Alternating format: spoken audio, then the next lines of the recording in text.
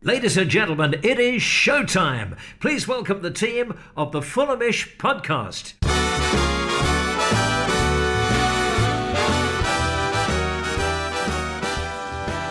Hello and welcome to the Fulhamish podcast, your independent voice of Fulham FC.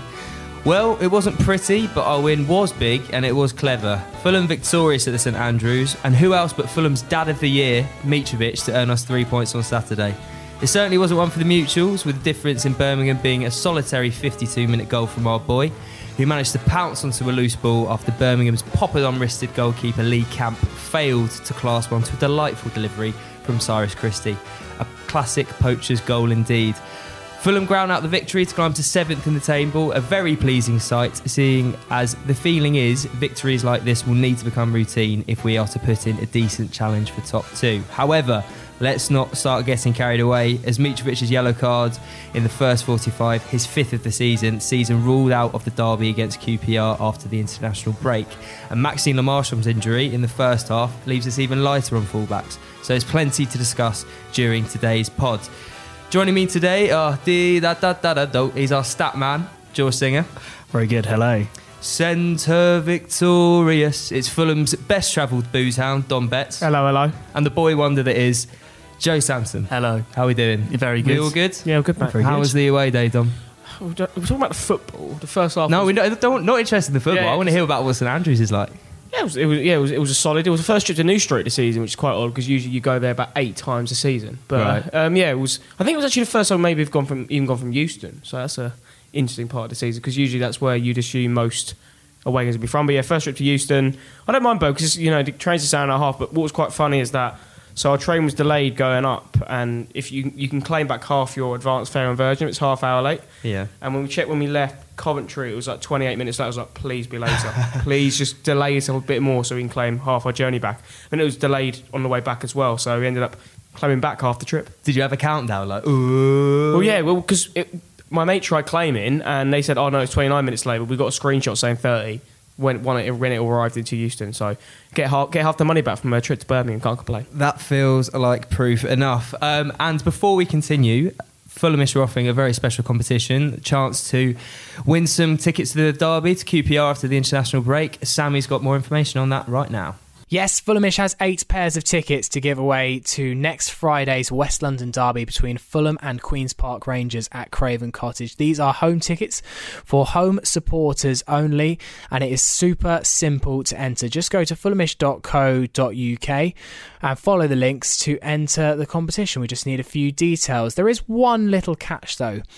There is a question on there which doesn't actually have the question. All you can see are 3 possible answers, and you need to listen to this podcast in order to get the question.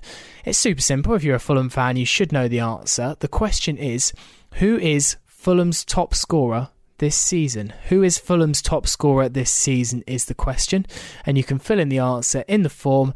Do that and you'll be in with a chance of winning one of 8 pairs of tickets to next Friday's West London derby between Fulham and Queen's Park Rangers at the Cottage. Good luck. Winners will be notified on Thursday. Cool. So I guess we'll kick things off with some 3-word reviews. I'm going to do the honours.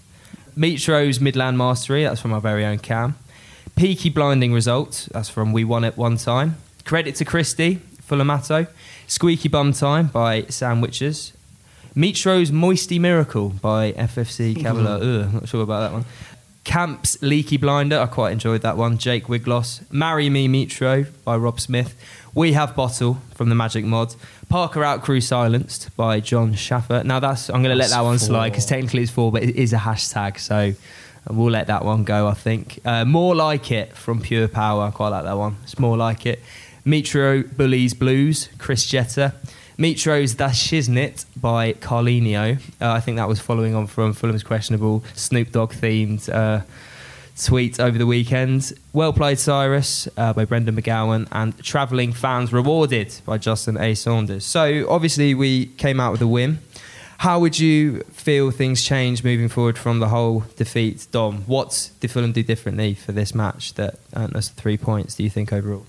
I'm not sure it's anything we did. I just thought whole looked where our weaknesses was and completely targeted that, and Birmingham did do that. But he spoke on the Extra Pod last week to Dele Adebola, and he was saying he expected, Colin and Montgomery to really target our left-hand side, and I don't think they really did. I think that first half was dull, stone cold boring. I think that's what everyone was saying down at half time. It wasn't bad, it was just really boring. And when you come out of the game with the 3 points, then you kind of have to take that, because there have been so many times this season we've looked promising away from home and haven't got the results that we've needed. So I think all in all, you got to look at, if we're looking at the actual football that was played, it was quite a turgid affair, but we got the goal that was needed.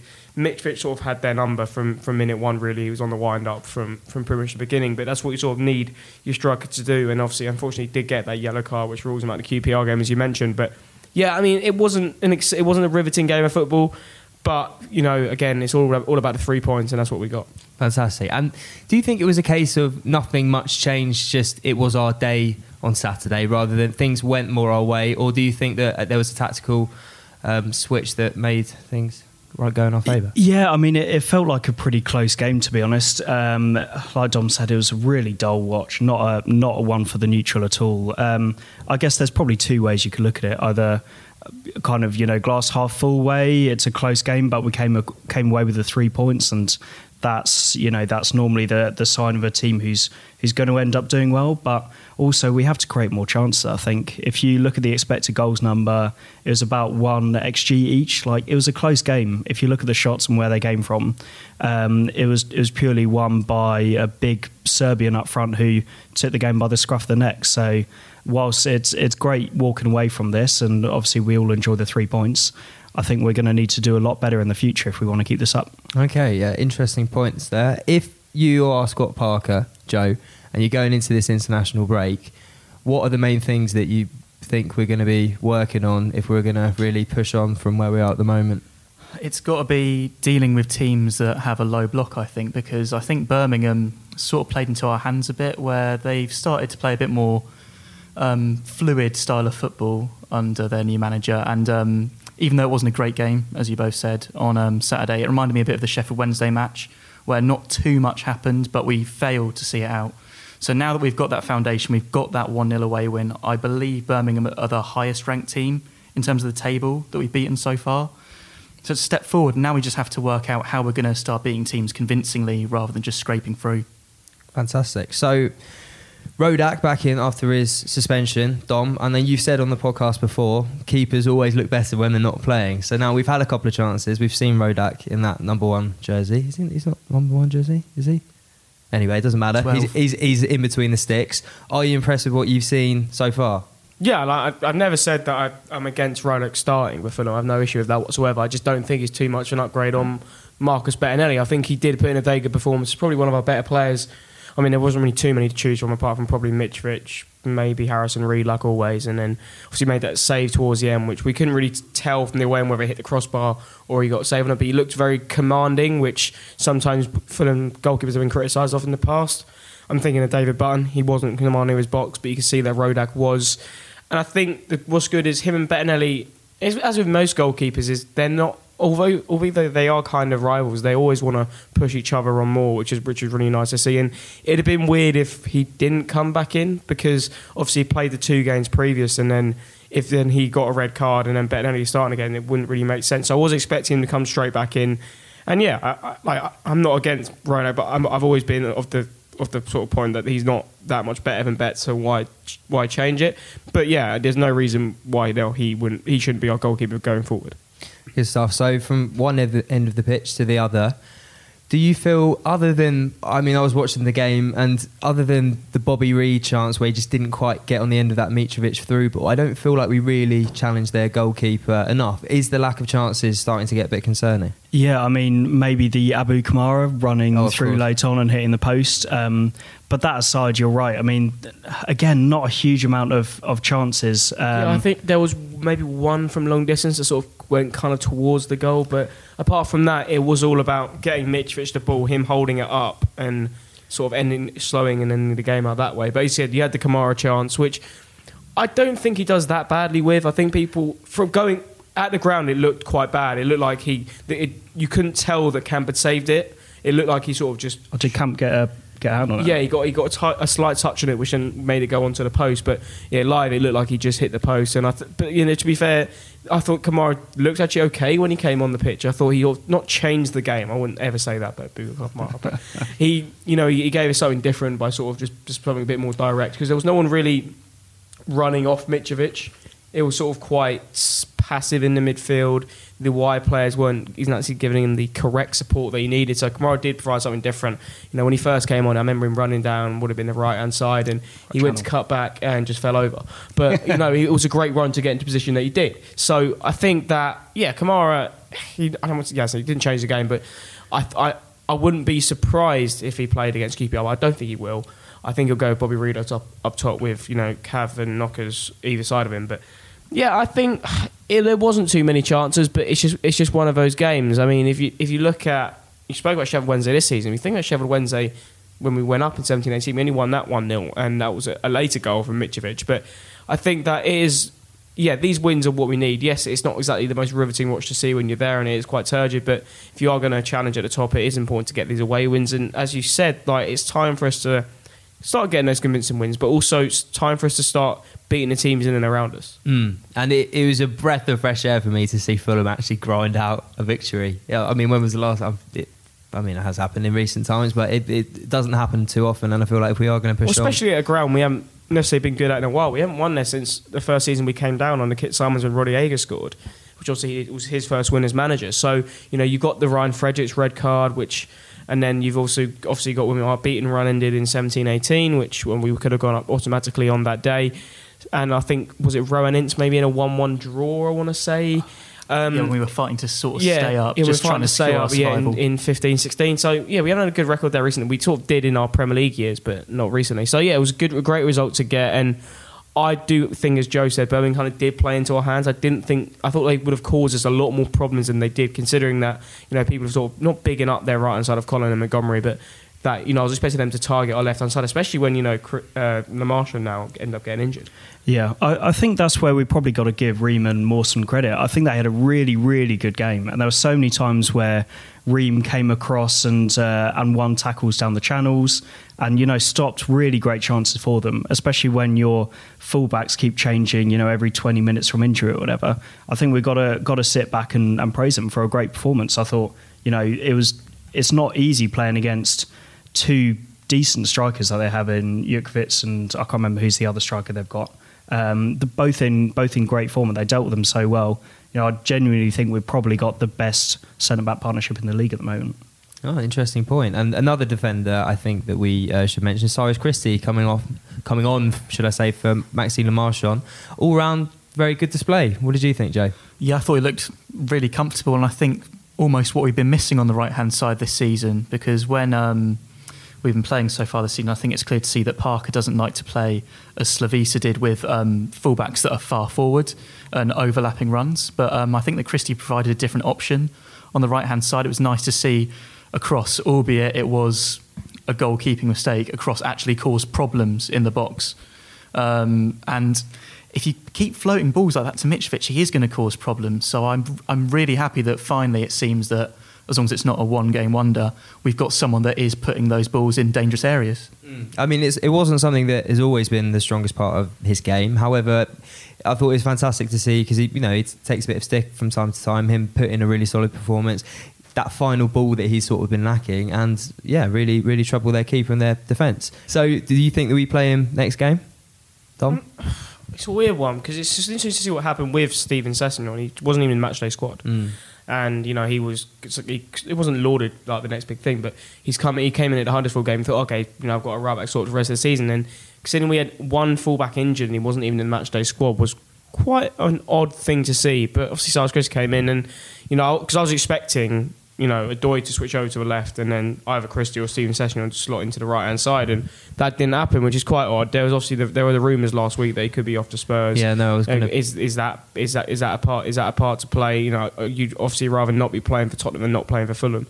So, and obviously there's the thing that everyone knows, that the house at Club Bourne has been up for rent for months now, but we assume that was just because of the Ryan Sessegnon deal. So who knows? But I think that it's going to be interesting to see what happens in the next game, because as you say, Cyrus Christie was good, but I think you've also got to argue that Birmingham allowed him to play like that. I think that's something you've got to look at, that he wasn't really getting too much pressure down his side. So, yes, he put in a good ball, which Lee Camp then dropped, as Guy Barlow famously called him last week, Poppadom hands, Poppadom wrist, wherever it was. Yeah, but, fantastic. I think that it's yes, he did well, but he didn't get sort of any.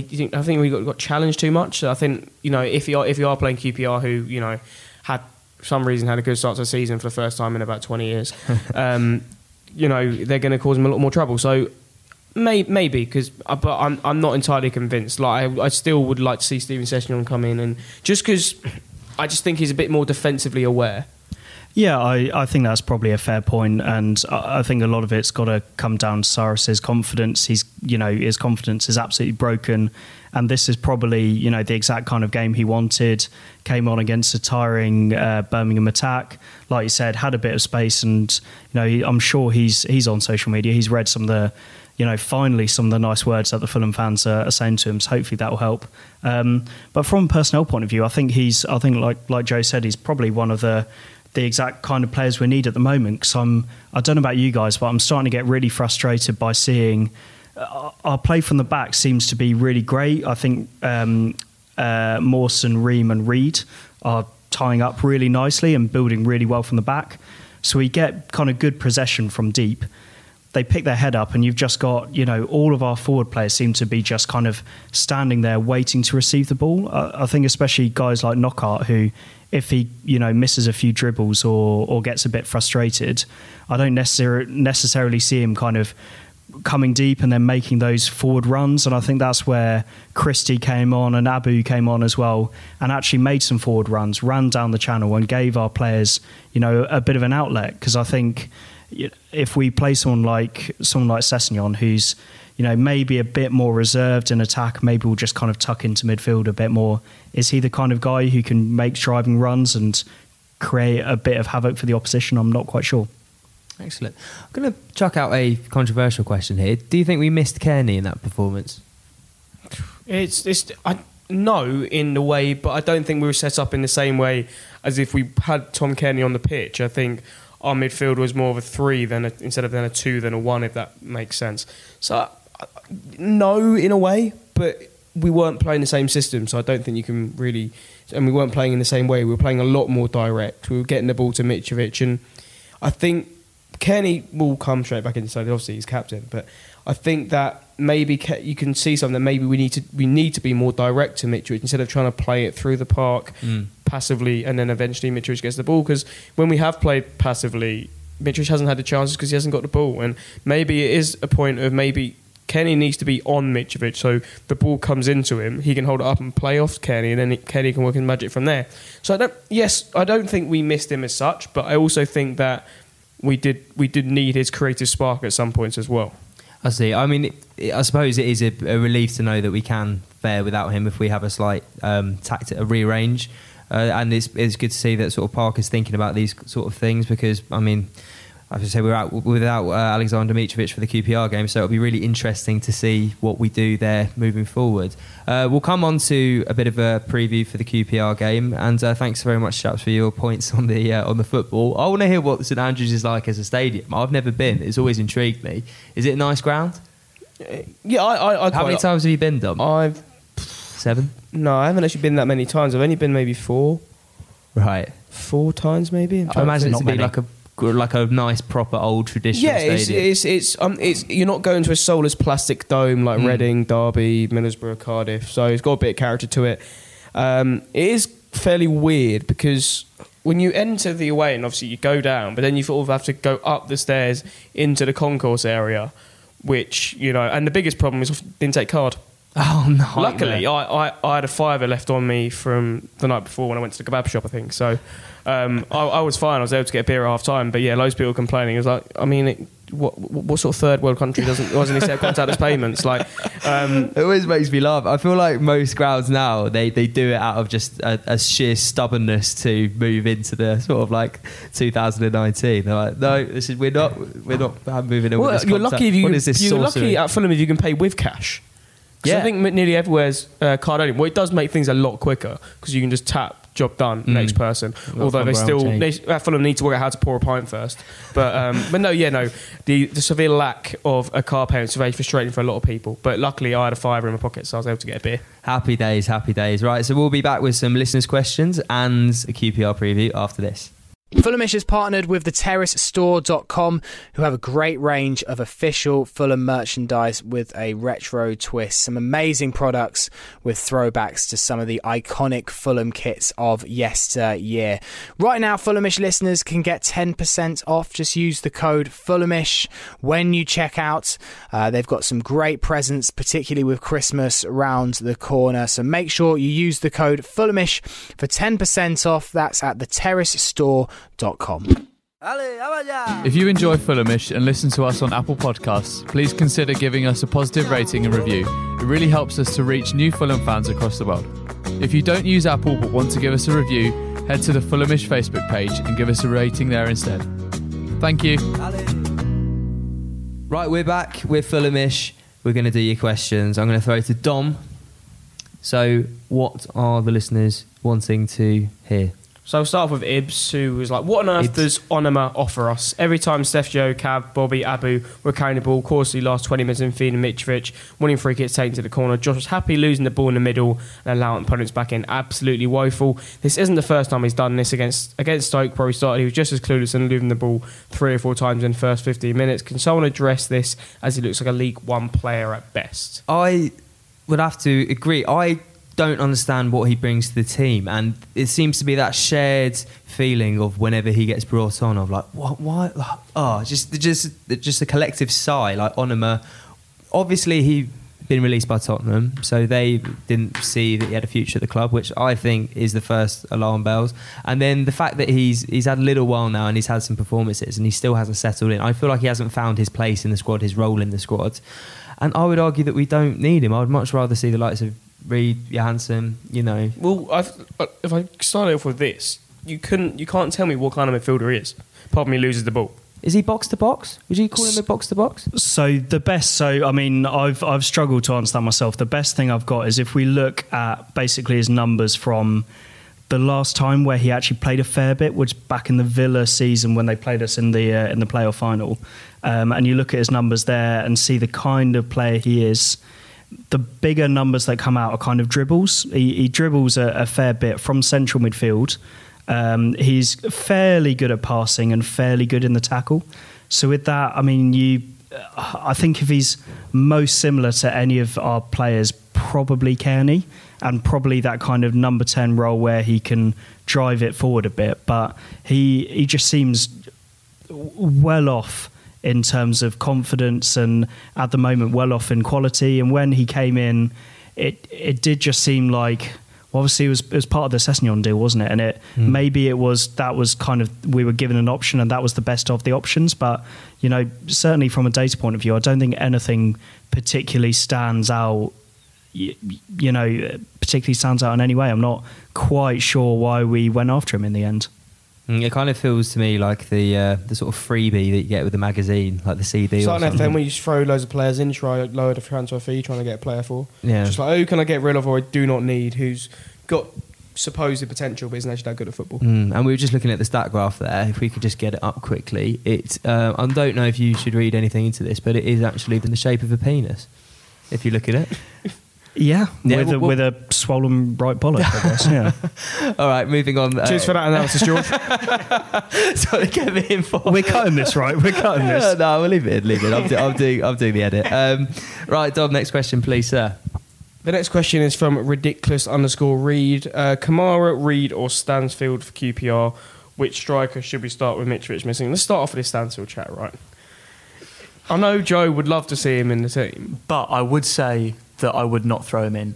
Yeah, it's ridiculous, I think, to say that. Surely he's just going to be Stephen Humphreys part 2. Yeah, I remember Stephen Humphreys came on, and I believe it was Derby at home, and he gave the ball away, and I believe Derby either equalised or nearly scored a winner. And after that, I can't remember him playing for us again. I'm not saying that's why, but I think that a youth player that hasn't even played at under 23 level yet, to put him in to the starting 11 right now would be rushed. I think that he should start playing for the under-23s if that's allowed. I believe that he's allowed to move up. But I would personally play Bobby Reid. And then Kamara can be an option off the bench. I thought he did well at Birmingham, but I don't think he should start. No, but also I think you're losing something by starting him, because then you don't have someone like him to bring on, if that makes sense. Like, I think, yeah, as you said, Bobby Reid is who I'd expect, Parker to start, because he seems, have a lot of faith in him. He played him through the middle in the cup against Southampton, wasn't it? So obviously we lost that game, so it's not really helpful. But with him, I'd imagine him up top in the middle with Cavallero out wide as well as Knockaert. But I don't know, like Kamara.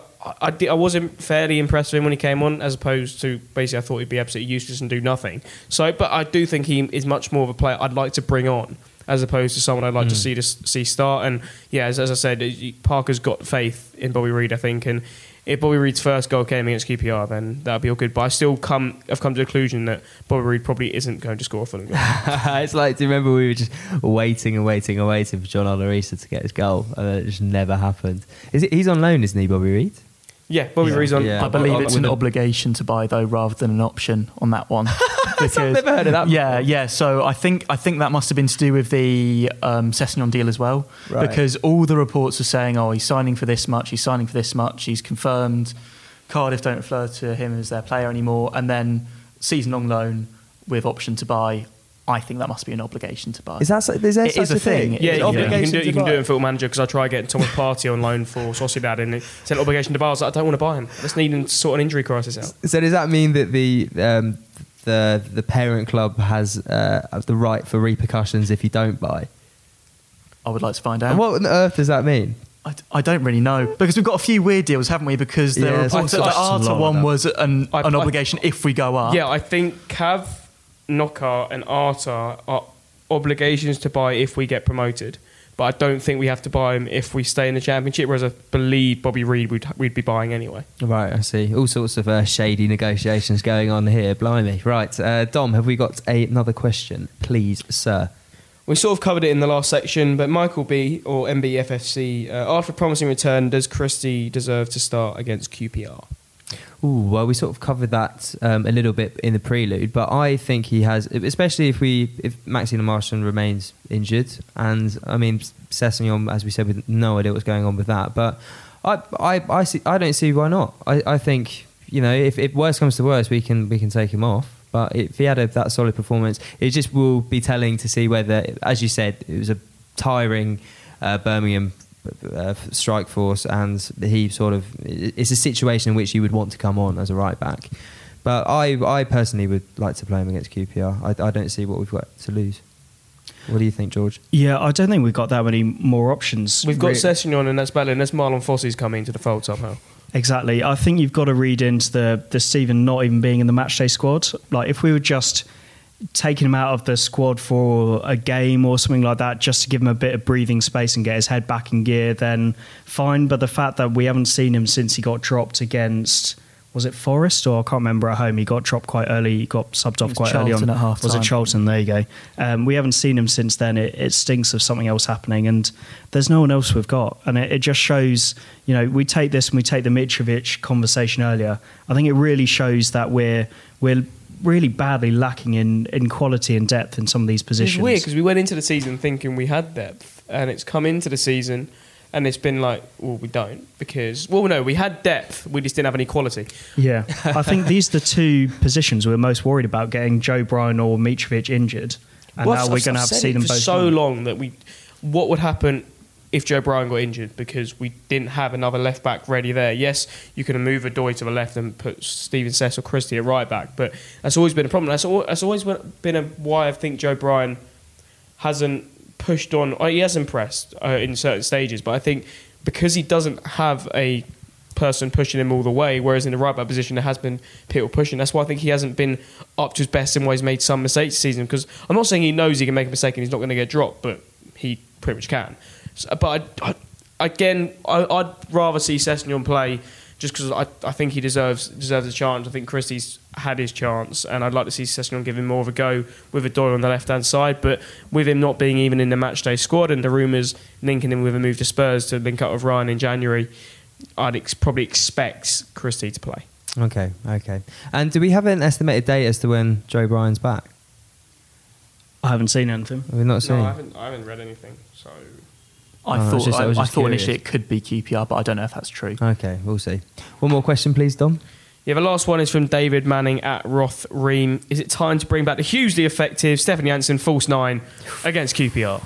Ooh, that's bringing back good memories. That question. That just makes you think of Sunderland away, and that might have been just one of the most boring and terrible days. Was I've that had. the 1-0 loss Yeah. in the bleak midwinter? Was that But- Rui Font on the wing? Yeah, Was that- Rui Font yeah. out wide with Johansson through. This is when me and Jack Collins thought, is Slav trying to get himself sacked? Right. Because this makes absolutely zero sense. I understand playing a false 9, but playing someone like Stefan Johansson there, and when you've got a natural striker playing out wide, it just made absolutely zero sense. So, to be fair, I think Johansson's probably been one of our better players this season, if anything. Well, he definitely was on Saturday anyway. I'd argue after Mitrovic, probably was our best player.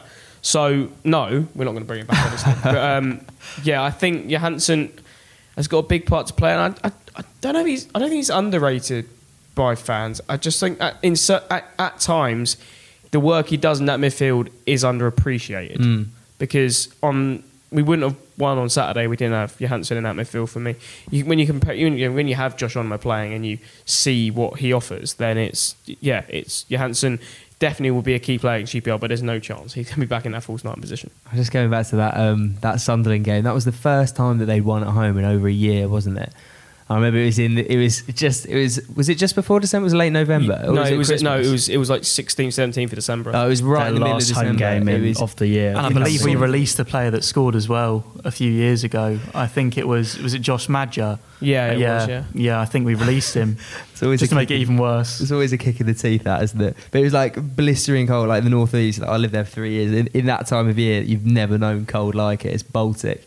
And then we went to the Sunderland Greyhound races afterwards to try and sort of drown our sorrows. And it was just all right. It was a quality trip, but Yeah, Sunderland's always a good trip, but that game, that like 3.5 hour train back, thankfully it was direct, because if I had to change it like Darlington or Northallerton, it would not have been a good day. Thankfully it's that Grand Central train which they put on for the London supporters of Sunderland to be able to get back, so appreciate that.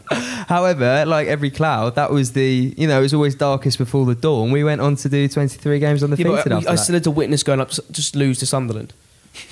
True. Anyway, so let's look forward to after the international break. Oh, by the way, Dom, are you excited? I thought you seemed rather chipper today. I've realised International break. International break's coming. Well, no, up. actually, no, it's not the international break. The domestic break is now finished. Right. Okay. The real football is back. Are you looking forward to your trip? Talk us through it. Well, so tomorrow, which is Tuesday for me, fly out to Macedonia. 4 days in Macedonia. Oh, lovely. Then get the bus into Pristina for England versus Kosovo on a Sunday afternoon. Then back to Tirana in Albania for a night. And then fly back to London on the following Tuesday, I think 19th.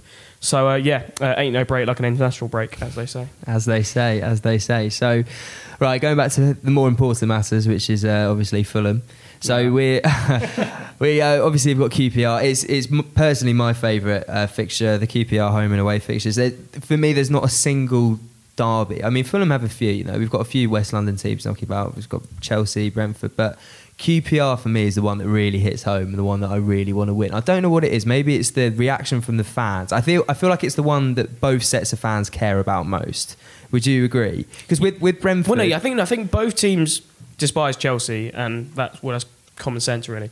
But I feel like with this one, there is that. I understand we've obviously understanding achieved a lot more than they have in the last 10, 15 years. But I think it's when everyone feels they're sort of on the most level playing field. If that makes sense. Like it's not such a step up to Chelsea or such a look down to Brentford. I think it's sort of not quite level. I think we obviously have done better recently, but yeah, I think that this is one when both sets fans really want to win. And we've in recent years we've definitely got the better of them in this fixture. Yeah, and also I think you've got the added serrated edge of the old Mark Hughes debacle when he left us famously. He said that we lacked ambition. Yeah. Oh, mate, it's so sweet. And then they went to go. I absolutely love this fixture. It's fantastic. So I just wanted to ask you guys, what was your favourite QPR game in recent times? One that really sticks out. I mean, I'm tempted to say the one where we went up, the 2-1 win, because that was just great scenes at the bottom. I was in the front row. I think it was next to Jack Collins. I got crushed. By Jack Collins. Well, we'll never know. There was a few people involved, but my favourite memory has to be the 3-1 win a couple of seasons before that. When we were absolute pony. We were absolutely awful. Michael Maddell debut, absolute masterclass. And I think the first goal, I ended up on the floor. My dad was punched in the face and injured for a good week. And this was on the top tier. The tickets sold out before we could get them in the bottom tier. And I think this might be completely off, but I believe Ryan Tunnicliffe may have been in the away end. Right. Excellent. Good stuff. Because I wasn't there for that one. I was too busy living up in East Asia. But I remember going absolutely mental, being one of...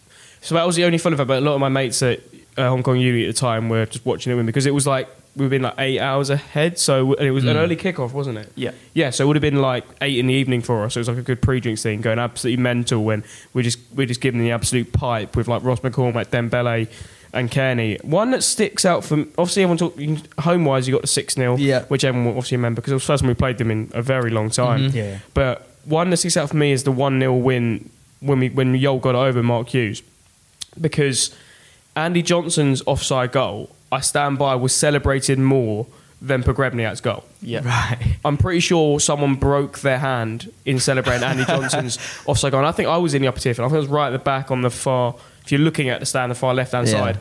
I think that was because, that would have been, what year would it have been? Maybe 2011, 2012? I think 11, 12, yeah. Yeah, so, and this is when we were just still terrible away from home. So it's the first time I'd seen an away win in a very long time. So I was just delighted. So I'd probably do that one just because also, Dembele's back heel for the goal was ludicrous. Obviously, Diakite got a red card because he was just chopping our players left, right and centre.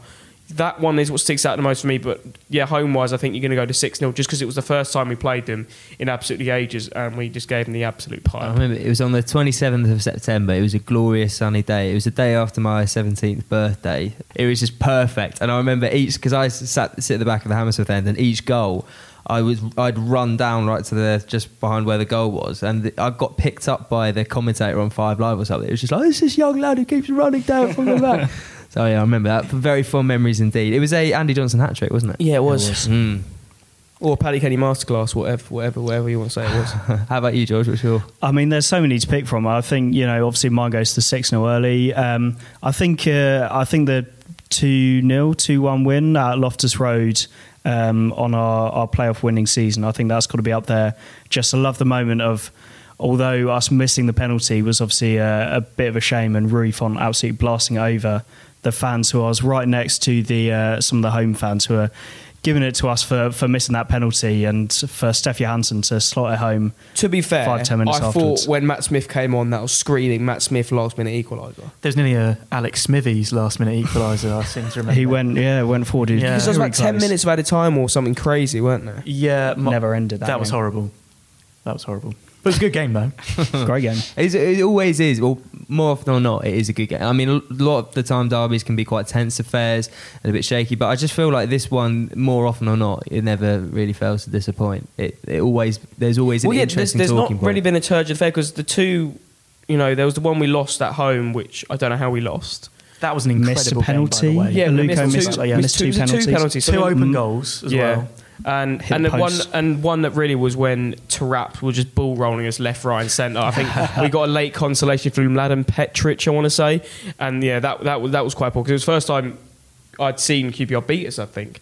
Because it was only like third or fourth time we played them since we got up to the Premier League. So it's their first win of the season as well, I think. Yeah, it was Redknapp's first win. Yeah, for Redknapp's them first that win. year. It was right near Christmas, so that made it even more embarrassing because they still hadn't won at that point. Yeah, but for me, Fantastic. the 6-0 obviously sticks out, and for me the 1-0 Pavel Pogrebniak. Yeah, fantastic. I remember that. Just him jumping straight into the away end. He was a sort of a real Great celebration etiquette. Yeah, it just came out of nowhere. Worth the yellow. It was only played about 12 games for us, but it was just an absolute, masterclass of how to be a sort of bolstering centre forward. And then he went to and then he went to And was Reading. awful. Yeah, I was I think gutted. he got a lot of money for that, didn't he? Must have done.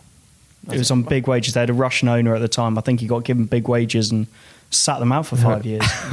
No, that's the way it goes. Sometimes it's just the way it goes. But I do think there's something in that. Two quite quirky West London clubs. That we got old sort of old traditional grounds. I mean, QPR play from a Heinz baked bean tin. It's just and it's very, very similar, and we always go toe to toe. So very much looking forward to that after the international break. I think we've just about covered everything, gents. Thank you very much for your time. I'm George Cooper. I've been joined by Dom Betts. Hello. George Singer. Thank you. And Joe Sampson. Thank you. Tune in next week, and remember that QPR, you can win tickets to that QPR fixture. Sammy had all the details there, so best of luck with that, and all you have to do is listen to the pod and tell us the answer. So we'll see you next time. Thanks very much. Come on, you Whites. Laters.